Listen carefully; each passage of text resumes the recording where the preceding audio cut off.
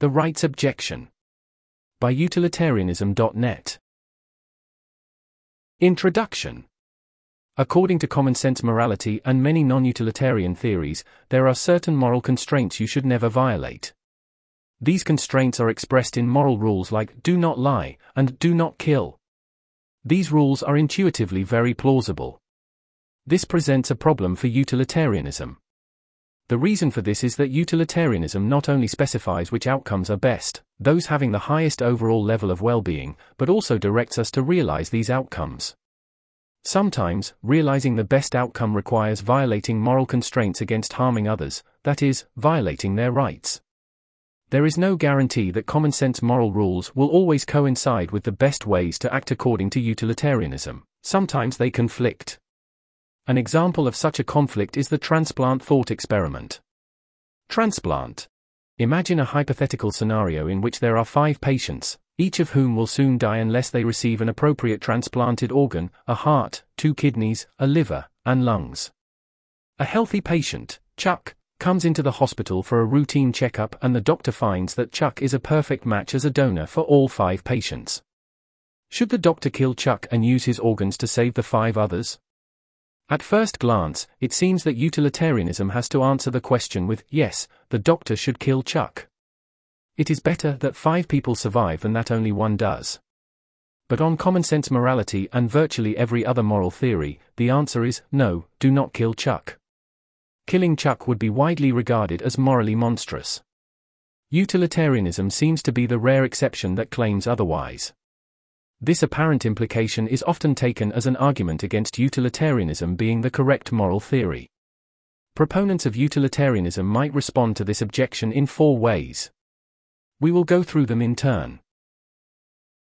Accommodating the intuition. A first utilitarian response to the thought experiment might be to accommodate the intuition against killing Chuck by showing that utilitarianism does not actually imply that the doctor should kill him for his organs. Critics of utilitarianism assume that, in transplant, the doctor killing Chuck will cause better consequences. But this assumption may be questioned. If the hospital authorities and the general public learned about this incident, a major scandal would result. People would be terrified to go to the doctor.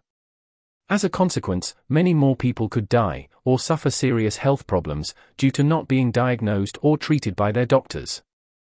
Since killing Chuck does not clearly result in the best outcome, and may even result in a terrible outcome, utilitarianism does not necessarily imply that the doctor should kill him. Even if we stipulate that the scenario is an unusual situation in which killing Chuck really would lead to the best outcome, with no further unintended consequences, it is hard to imagine how the doctor could be so certain of this. Given how incredibly bad it would be to undermine public trust in our medical institutions, not to mention the reputation harm of undermining utilitarian ethics in the broader society, it would seem unacceptably reckless, according to expectational utilitarianism, for the doctor to risk such population-wide harm to save just a small handful of lives. Utilitarianism can certainly condemn such recklessness, even while allowing that there are rare cases in which, by unpredictable fluke, such reckless behavior could turn out to be for the best. This is a generalizable defense of utilitarianism against a wide range of alleged counterexamples. Such counterexamples invite us to imagine that a typically disastrous class of action, such as killing an innocent person, just so happens, in this special case, to produce the best outcome. But the agent in the imagined case generally has no good basis for discounting the typical risk of disaster. So it would be unacceptably risky for them to perform the typically disastrous act. We maximize expected value by avoiding such risks. For all practical purposes, utilitarianism recommends that we should refrain from rights-violating behaviors. Debunking the intuition.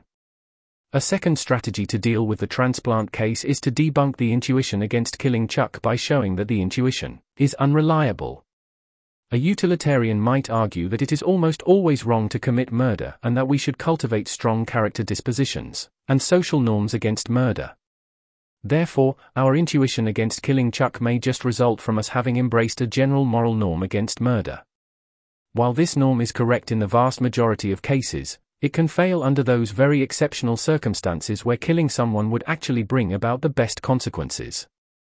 We may also worry that the intuition reflects an objectionable form of status quo bias. however terrible it is for Chuck to die prematurely, is it not, upon reflection, equally terrible for any one of the 5 potential beneficiaries to die prematurely? Why do we find it so much easier to ignore their interests in this situation, and what could possibly justify such neglect? There are practical reasons why instituting rights against being killed may typically do more good than rights to have one's life be saved, and the utilitarians' recommended public code of morality may reflect this. But when we consider a specific case, there's no obvious reason why the one right should be more important, let alone 5 times more important, than the other, as a matter of principle. So attending more to the moral claims of the 5, who will otherwise die, may serve to weaken our initial intuition that what matters most is just that Chuck not be killed. Attacking the alternatives.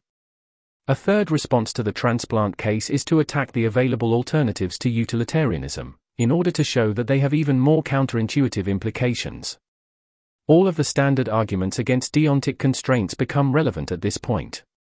For example, the hope objection flags that a benevolent observer should prefer that the 5 be saved, and it's hard to see how deontic moral rules could matter more, or have greater normative authority, than what we, or any impartial benevolent observer, should hope is done. As noted above, the charge of status quo bias seems especially pressing in this context. If you asked all 6 people from behind the veil of ignorance whether you should kill one of them to save the other 5, they'd all agree that you should. A 5 in 6 chance of survival is far better than 1 in 6, after all. And it's morally arbitrary that the one happens to have healthy organs while the other 5 do not. There's no moral reason to privilege this antecedent state of affairs, just because it's the status quo. Yet that's just what it is to grant the one a right not to be killed while refusing the 5 any rights to be saved. It is to arbitrarily uphold the status quo distribution of health and well-being as morally privileged, no matter that we could improve upon it, as established by the impartial mechanism of the veil of ignorance. Another challenge may be presented by increasing the stakes in our thought experiment.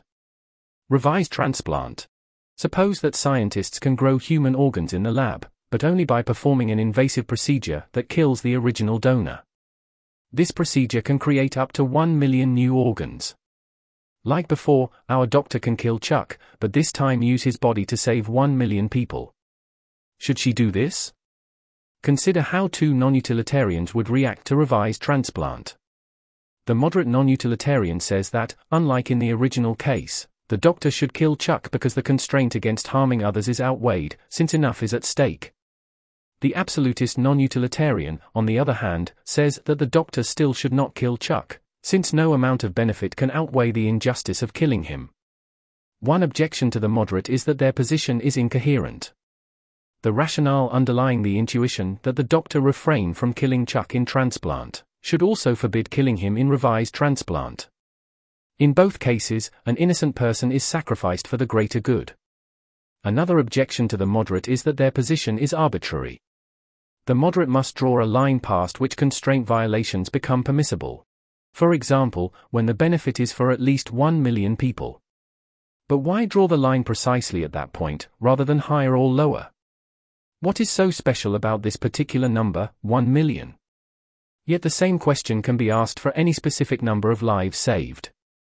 The only non-arbitrary positions are that of the absolutist, for whom there is no number of lives saved that can justify killing Chuck, and that of the utilitarian, who says that killing Chuck is justified if the benefits outweigh the costs.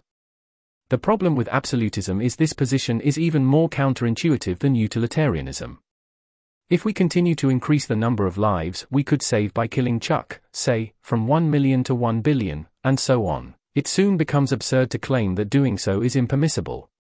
This position appears even more absurd when we consider cases involving uncertainty. For instance, it seems the absolutist is committed to saying it is impermissible to perform the medical procedure on Chuck, even if it had only a very small chance of killing him and is guaranteed to save millions of lives. Tolerating the intuition.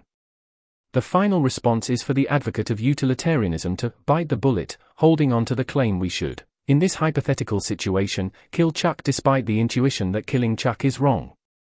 It is regrettable that the only way to save the 5 other people involves Chuck's death.